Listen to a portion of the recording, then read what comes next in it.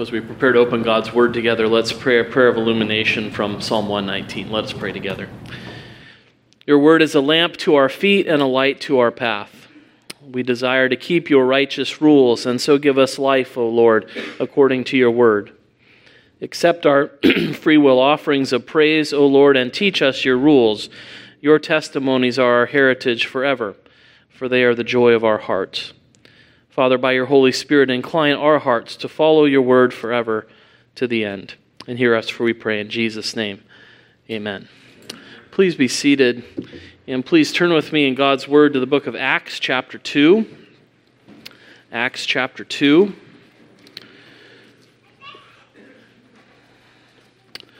We're going to consider together a portion of the Pentecost sermon that Peter preached on that first Pentecost. So we're going to begin our reading at verse 22 of Acts chapter 2 and read through verse 41. And then also as our guide for understanding God's Word tonight, we're going to look at Heidelberg Catechism 27. So Acts chapter 2, beginning at verse 22. And let's pay careful attention, for this is God's own Word. This is the Apostle Peter preaching. Men of Israel, hear these words. Jesus of Nazareth, a man attested to you by God with mighty works and wonders and signs that God did through him in your midst, as you yourselves know. This Jesus, delivered up according to the definite plan and foreknowledge of God, you crucified and killed by the hands of lawless men. God raised him up, loosing the pangs of death, because it was not possible for him to be held by it. For David says concerning him, I saw the Lord always before me, for he is at my right hand, that I may not be shaken. Therefore my heart was glad, and my tongue rejoiced. My flesh also will dwell in hope, for you will not abandon my soul to Hades, or let your Holy One see corruption. You have made known to me the paths of life. You will make me full of gladness with your presence. Brothers, I may say to you with confidence about the patriarch David, that he both died and was buried, and his tomb is with us to this day.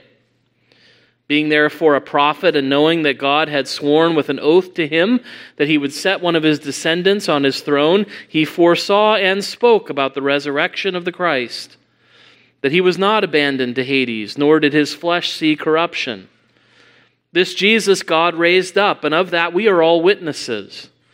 Being therefore exalted to the right hand of God, and having received from the Father the promise of the Holy Spirit, he has poured out this that you yourselves are seeing and hearing. For David did not ascend into the heavens, but he himself says, the Lord said to my Lord, sit at my right hand until I make your enemies your footstool.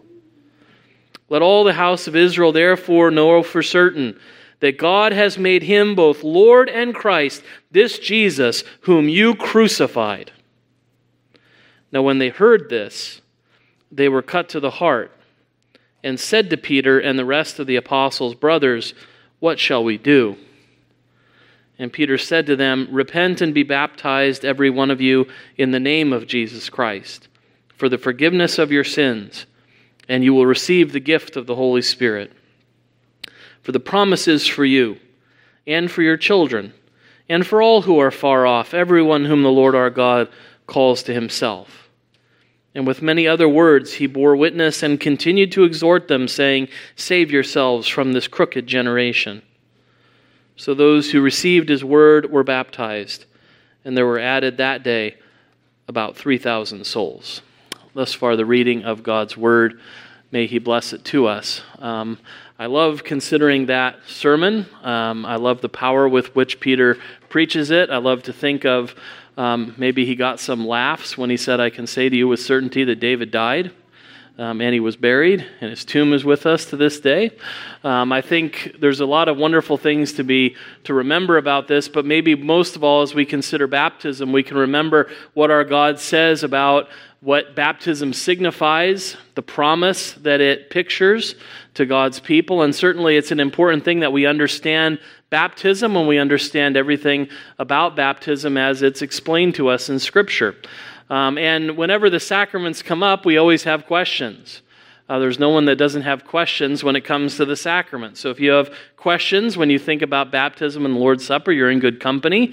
We need to talk about them and think about them and continue to understand them. And as we talked about last week, when the Heidelberg Catechism discusses the sacraments, the way it handles them is to spend one Lord's Day explaining the basics, and then take another Lord's Day to clarify some things, to ask some important questions and to clarify our understanding. We talked about baptism last week and reminded ourselves that there's an outward sign in baptism, water washing dirt away from the body. And the purpose of the sacrament is to signify and to assure us that as surely as water washes away dirt from the body, so the blood of Christ washes away the guilt of our souls. So the Spirit of Christ is that washing of regeneration that makes us new and sanctifies us after the image of God.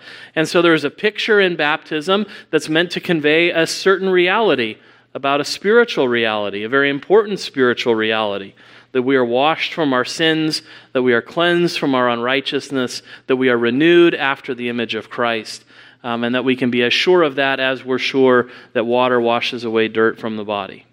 As surely as that water has been applied to us, that reality is true for us. And so Scripture so closely connects the sign and the promise that we need to be clear how those things work together. Because it's always been true in the history of the church, there have been misunderstandings about the close connection of the sign and the things signified. How do we understand the proper relationship between the water and grace? Between the water and what's promised in the water. And that's one of the things that we need to talk about in baptism. How is the sign and the seal connected to the thing that they signify? And that's really what questions 72 and 73 are about in Lord's Day 27. How are the sign and the thing signified connected to one another? How do we rightly understand the connection? That's the first thing we really want to talk about. Make sure we understand the proper relationship there. And to understand that relationship, and then also understand, why do we baptize children? One of the things that we find as we remember what is being signified and sealed to us in baptism is that where faith is, there grace accompanies it. That's how we will unite these two things together, the sign and the thing signified. How do they come together to work in the life of God's people? Well, by faith. And so the question then comes, well, what about infants? They don't have faith, right? I was at my 5-year-old nephew's birthday party yesterday, and I have a 2-year-old nephew, and he doesn't make any sense. He doesn't tell me whether he believes in Jesus or not. He just whines when the toy floats away from him in the pool. You know, there's not a lot of mental going on there that he could profess or confess faith in Christ. And so why did we baptize him? Why was the covenant promise extended to him? Why is it extended to children? How do we understand those things? And so we want to go through that together. Think about how to relate the sign to the thing signified, and also then to ask the question, if that's true, that it represents the grace that is accompanied when faith is there, then how does that relate to children? These are important questions to clarify when it comes to the doctrine of baptism. One of the things that has always been a challenge in the history of the church is to answer that initial question. What is the spiritual connection between the sign and the thing signified? And generally in the history of the church, there have been sort of 3 alternatives. Now, again, if you're going to do something for the whole history of the church, you're going to necessarily need to be broad and simplify greatly confusing things, right? But when it comes to the sacraments, the church has essentially taken 3 positions. One is that the sign and the thing signified are so closely connected, it almost works like magic. Now, I told you I was going to be really overly simplistic, right?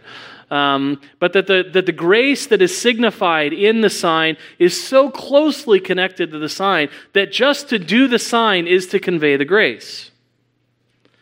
There's fancy Latin words for this sort of thing, ex opere operato, the doing of the thing, it's done. And there's been times in the church where they say, if you put the sign on them, they receive the grace. It's there in the sign somehow. And to convey the sign is to convey the grace. And therefore it almost works like magic. That's where we've gotten a lot of confusion in the church as a result of that thinking about magic. Boys and girls, you know that all magicians say hocus pocus at some point. What you might not know is that comes from the Latin Mass, because there were people who were sitting there who could not understand Latin and heard the priest, when he converted the elements into the body and blood of Christ, said, "Hoc est corpus meum." And you're sitting there and you don't know Latin, and so you might elbow your neighbor and say, "What did he say?" "I don't know. I think it sounded like hocus pocus." And so that's where that comes from, because the priest would say, "Hoc est corpus meum." This is my body. And so there has been a mistake of thinking it's almost like magic. You just have to do it, and in the doing of it, it's done. And then in a reaction against that, some people will say, well, no, we don't want to do that. We don't want to make that mistake and say that the grace is so connected to the sign that just to do it is to do it. So what we want to understand is that the grace is operating, but it's operating not really apart from the sign. And so the sign is a picture that points to the reality, but the reality is not really there. And that mistake is not to make it magic, but to make it really a mirage. It says it's doing something, but it's not really doing something. It says it's the body of Christ, but it's not really. It says it's like Christ's blood washing away the sin of your soul, but it's not really. And so then it just becomes a picture, not really connected to the reality. I told you I was going to way overly simplify it. Right? That's really what the church has made the mistake of, is taking something that is a means of grace and turning it either into magic or into a mirage. Either it's so closely connected that the grace is almost in the sign, or it's so disconnected that the sign and the things signified are not really together at all. And what we always want to do is say, no, what does God's word do? What does God's word show? That the promise, that the grace promised, is intimately connected with the sign of the promise that God has left us. We want to maintain a very close connection with the sign and the thing signified without turning it into magic. And how do we do that? How do we clarify that view? Well, we say where the sacrament is received in faith, grace accompanies it. Where the sacrament is received in faith, grace accompanies it. That's where you see the connection. And that's what questions 72 and 73 are trying to accomplish for us. Help teach us this truth from Scripture. And say, does the water of baptism wash away the sin of your soul? See, that's the magic mistake that this question is talking about. And what is the answer? No, only Jesus Christ's blood and Holy Spirit cleanse us from our sins. So the sign is not the thing signified, right? So we don't want to make the magic mistake, but neither do we want to separate these two things. We want to maintain that close connection by grace and faith. And so question 73 goes on to say, why then does the Holy Spirit call baptism the water of rebirth and the washing of regeneration? The washing away of sins. Why does the Holy Spirit say that in the Scriptures, right? We looked at that last week, didn't we? That the Scriptures say that baptism is the washing of regeneration. That the Scriptures say baptism washes away your sins. Right? The Scriptures say that. So why would the Holy Spirit say that if we're not to make the mistake of thinking that they're so intimately connected that just by the doing of the thing it's done? And that's why this question is so important. And the answer is so important. God has good reason for these words. To begin with, He wants to teach us that the blood and Spirit of Christ take away our sins just as water removes dirt from the body. But more importantly, He wants to assure us by this divine pledge and sign that we are as truly washed of our sins spiritually as our bodies are washed with water physically. The water doesn't wash away our sins, but the blood and Spirit of Christ do, and they are connected to the sign. God wants that connection there because otherwise we lose our assurance. Right? The minute we don't think the sign is really connected to the reality, it ceases to function as an assuring ordinance in the life of God's people. It ceases to really teach us.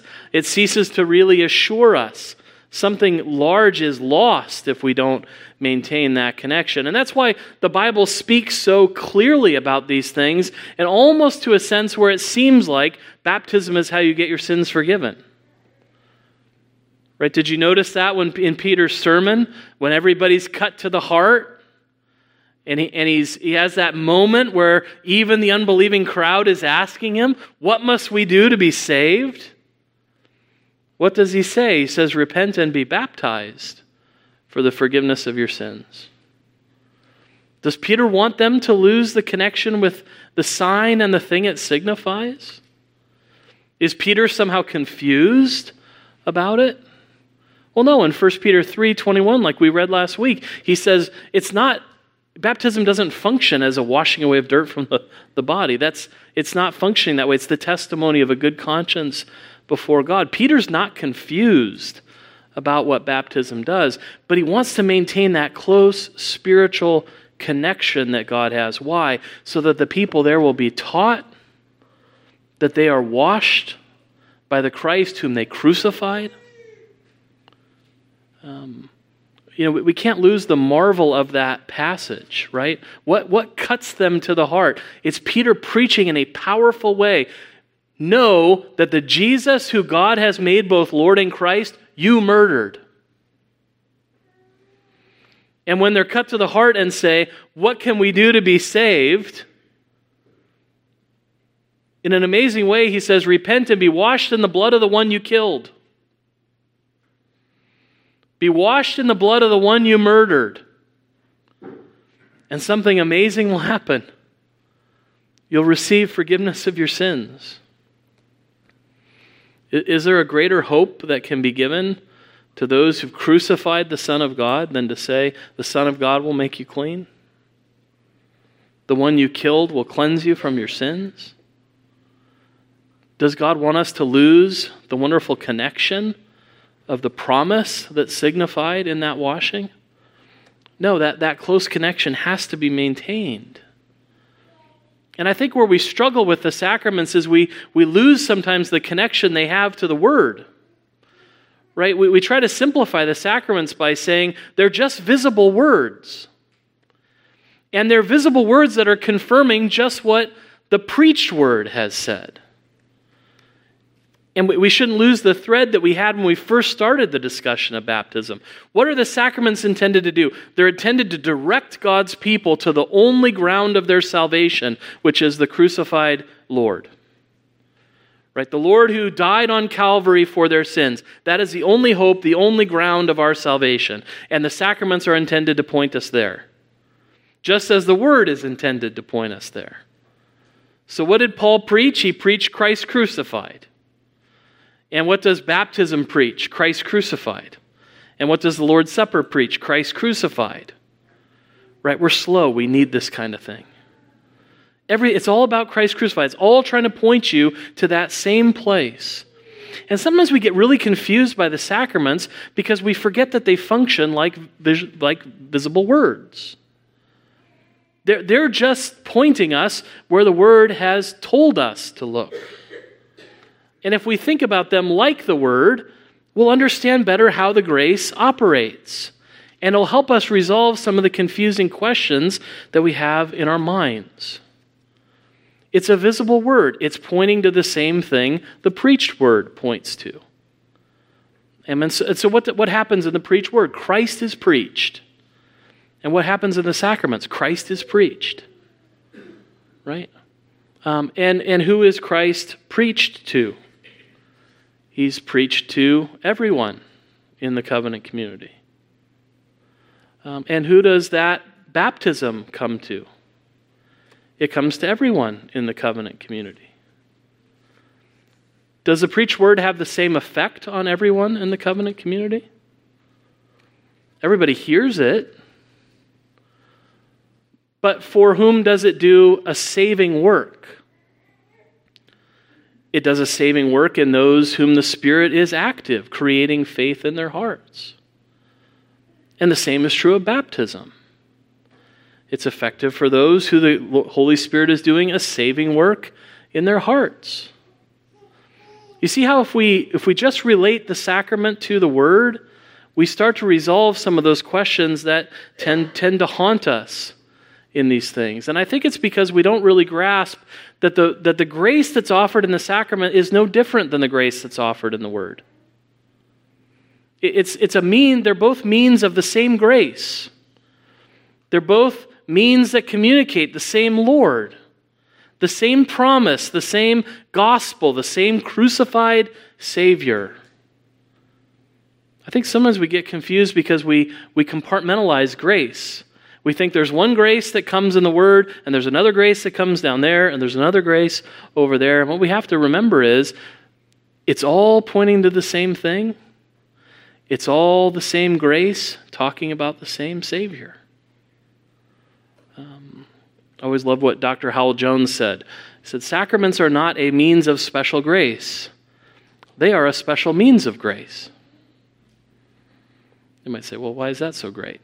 Because what he's saying is they're not special means of grace. There's not a special grace there that's not in the preached word. It's all the same grace conveying the same Christ. They're doing the exact same thing. Or listen to the Reformed theologian Gerhardus Voss on baptism. It is not a grace that could not also be received through the Word. Sacramental grace is the regular grace of the means of grace. Baptismal grace is the same grace as grace apart from baptism. The whole Christ is presented in both Word and sacrament. What does the preached Word present to God's people? All of Christ. And what does the Lord's Supper present to God's people? All of Christ. And what does baptism present to God's people? All of Christ. This is particularly important for those of us who have weekly communion. I enjoy having the privilege of weekly communion. I've served at 2 churches now where we do it, and it's a wonderful practice. I love it. But not everyone has agreed. Not everybody does that practice. And sometimes you'll meet people who'll say, we went to another church. It was a good Reformed church. We had heard a good sermon. It was a good liturgy. Everything was great about it, but, we didn't celebrate the Lord's Supper. And they speak almost as if they got half of Christ. And they missed half of Him. And what we always want to maintain is the truth is the whole of Christ is presented in His Word. And what's offered in the sacrament is a confirmation of that one Christ. It's the same grace. It's the same Lord. If you go to a place where Christ is faithfully preached, you haven't missed part of Christ. Because it's the same grace that's conveyed there. And I think that's why the sacraments become so hard for us. Because we think there's something special and different happening there than is happening in the way God works elsewhere. But I think if we maintain that idea that it's the same grace operating, it will understand better how these things work. We can't willfully neglect the sacraments, but the whole of Christ is presented in the Word. And the whole of Christ is presented in the sacrament. So when it comes to the word preached, is Christ truly present there? Yes.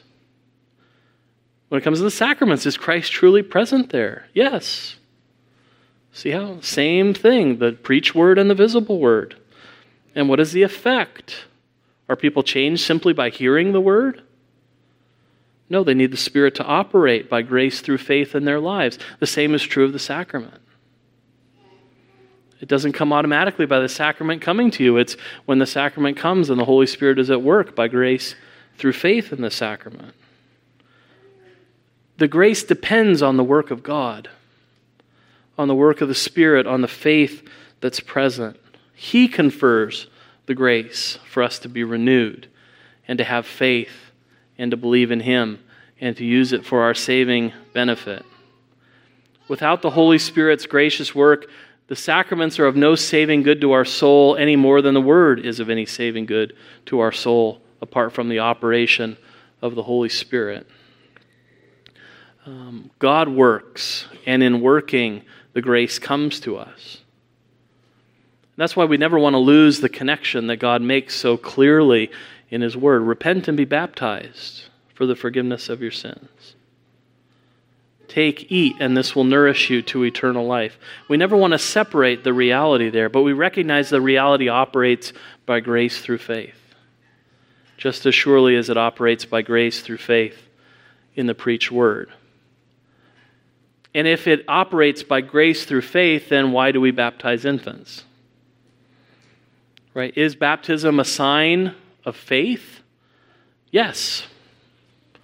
Right? The blood and Spirit of Christ wash away our soul. That comes by faith. But does that mean that by virtue of that the sign has nothing to do with children in the covenant? That's why question 74 is so helpful. Why do we baptize infants? Right? If the sacrament of baptism is conveying the grace of faith, should it be administered to infants who don't yet have the capacity to believe? And what does question 74 say? Should infants also be baptized? Yes, infants as well as adults are included in God's covenant and people, and they no less than adults are promised deliverance from sin through Christ's blood and the Holy Spirit who works faith. Baptism is a sign that's for members of the covenant community. And who are members of the covenant community? Who has always been members of the covenant community? Believers and their children. That was the promise that was made to Abraham in Genesis 17. Right? Genesis 17, verses 7 and 8, we read, God saying, I will establish my covenant between me and you and your offspring after you, throughout their generations for an everlasting covenant, to be God to you and to your offspring after you.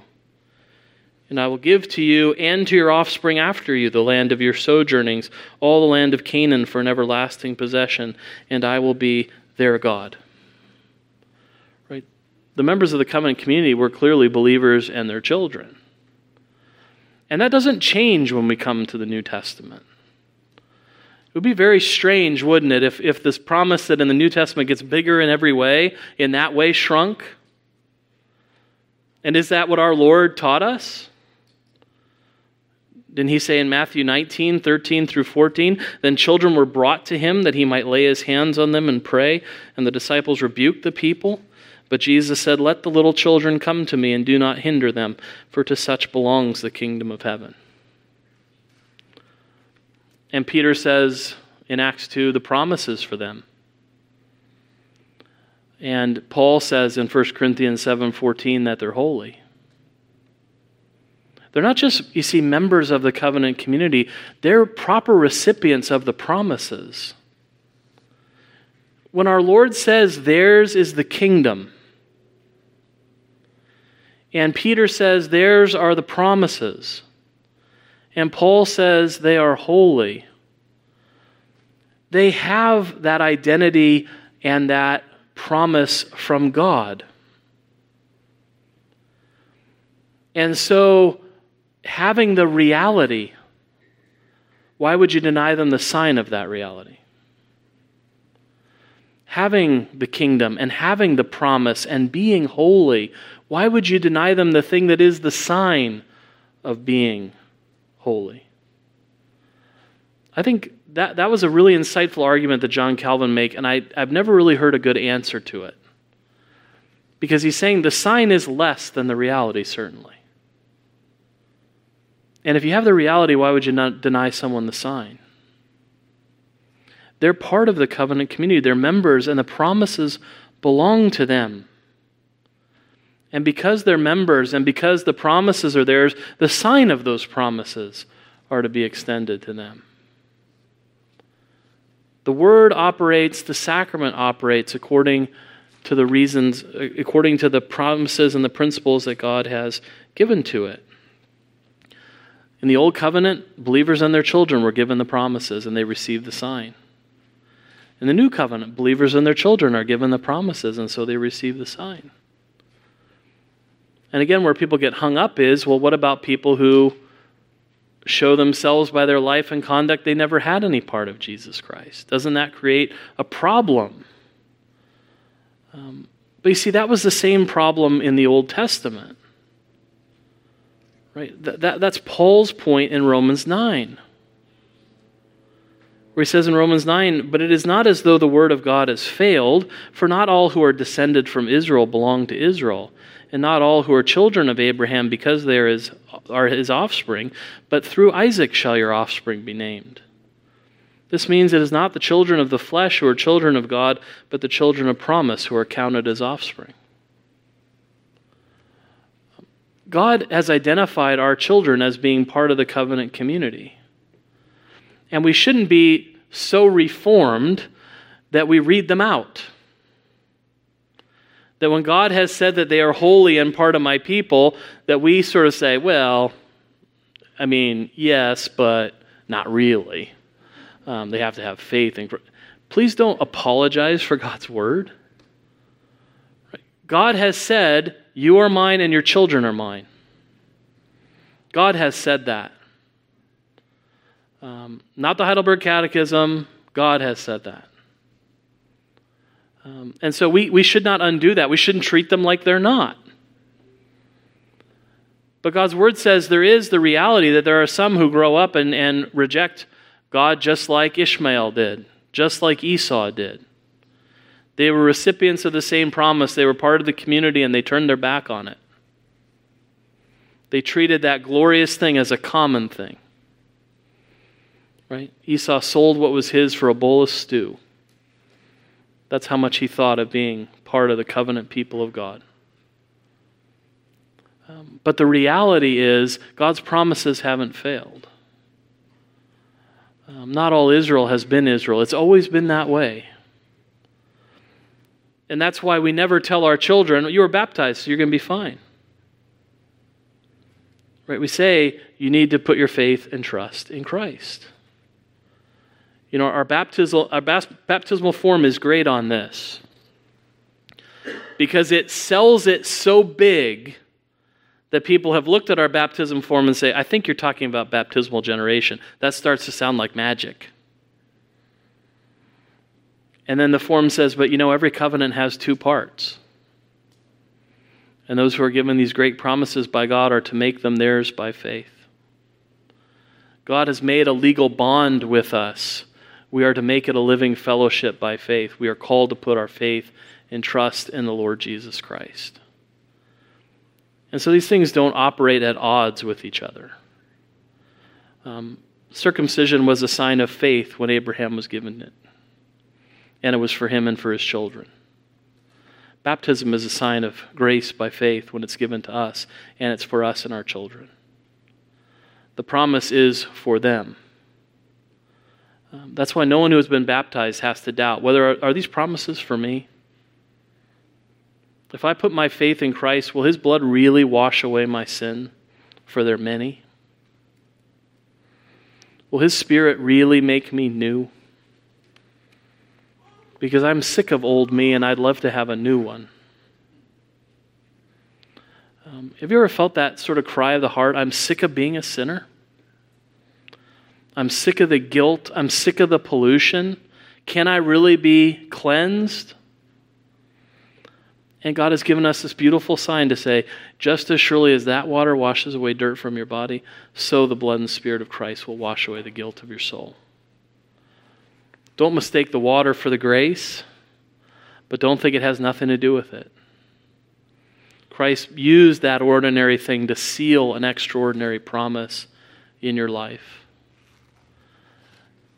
And if you've been baptized, you know the promise is for you. Because he's testified, and the one who's spoken is true.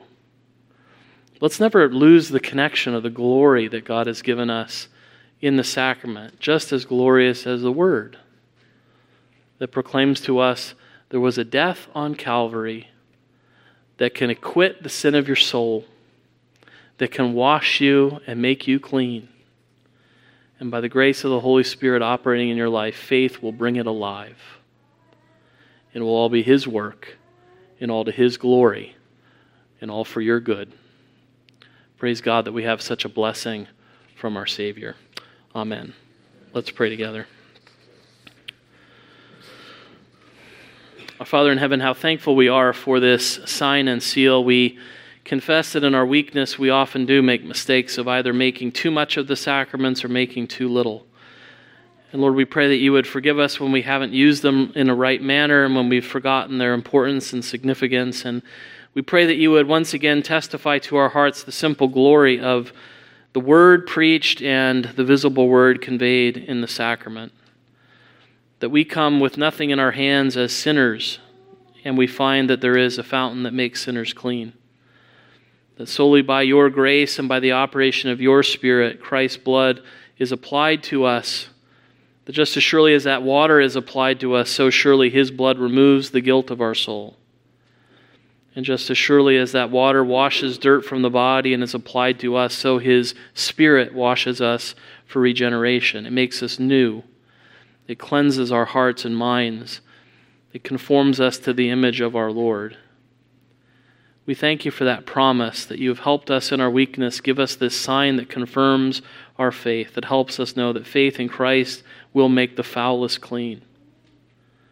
And so we pray that all here would embrace that truth and believe in Christ by faith and look to our baptisms as an assurance of that faith and grace.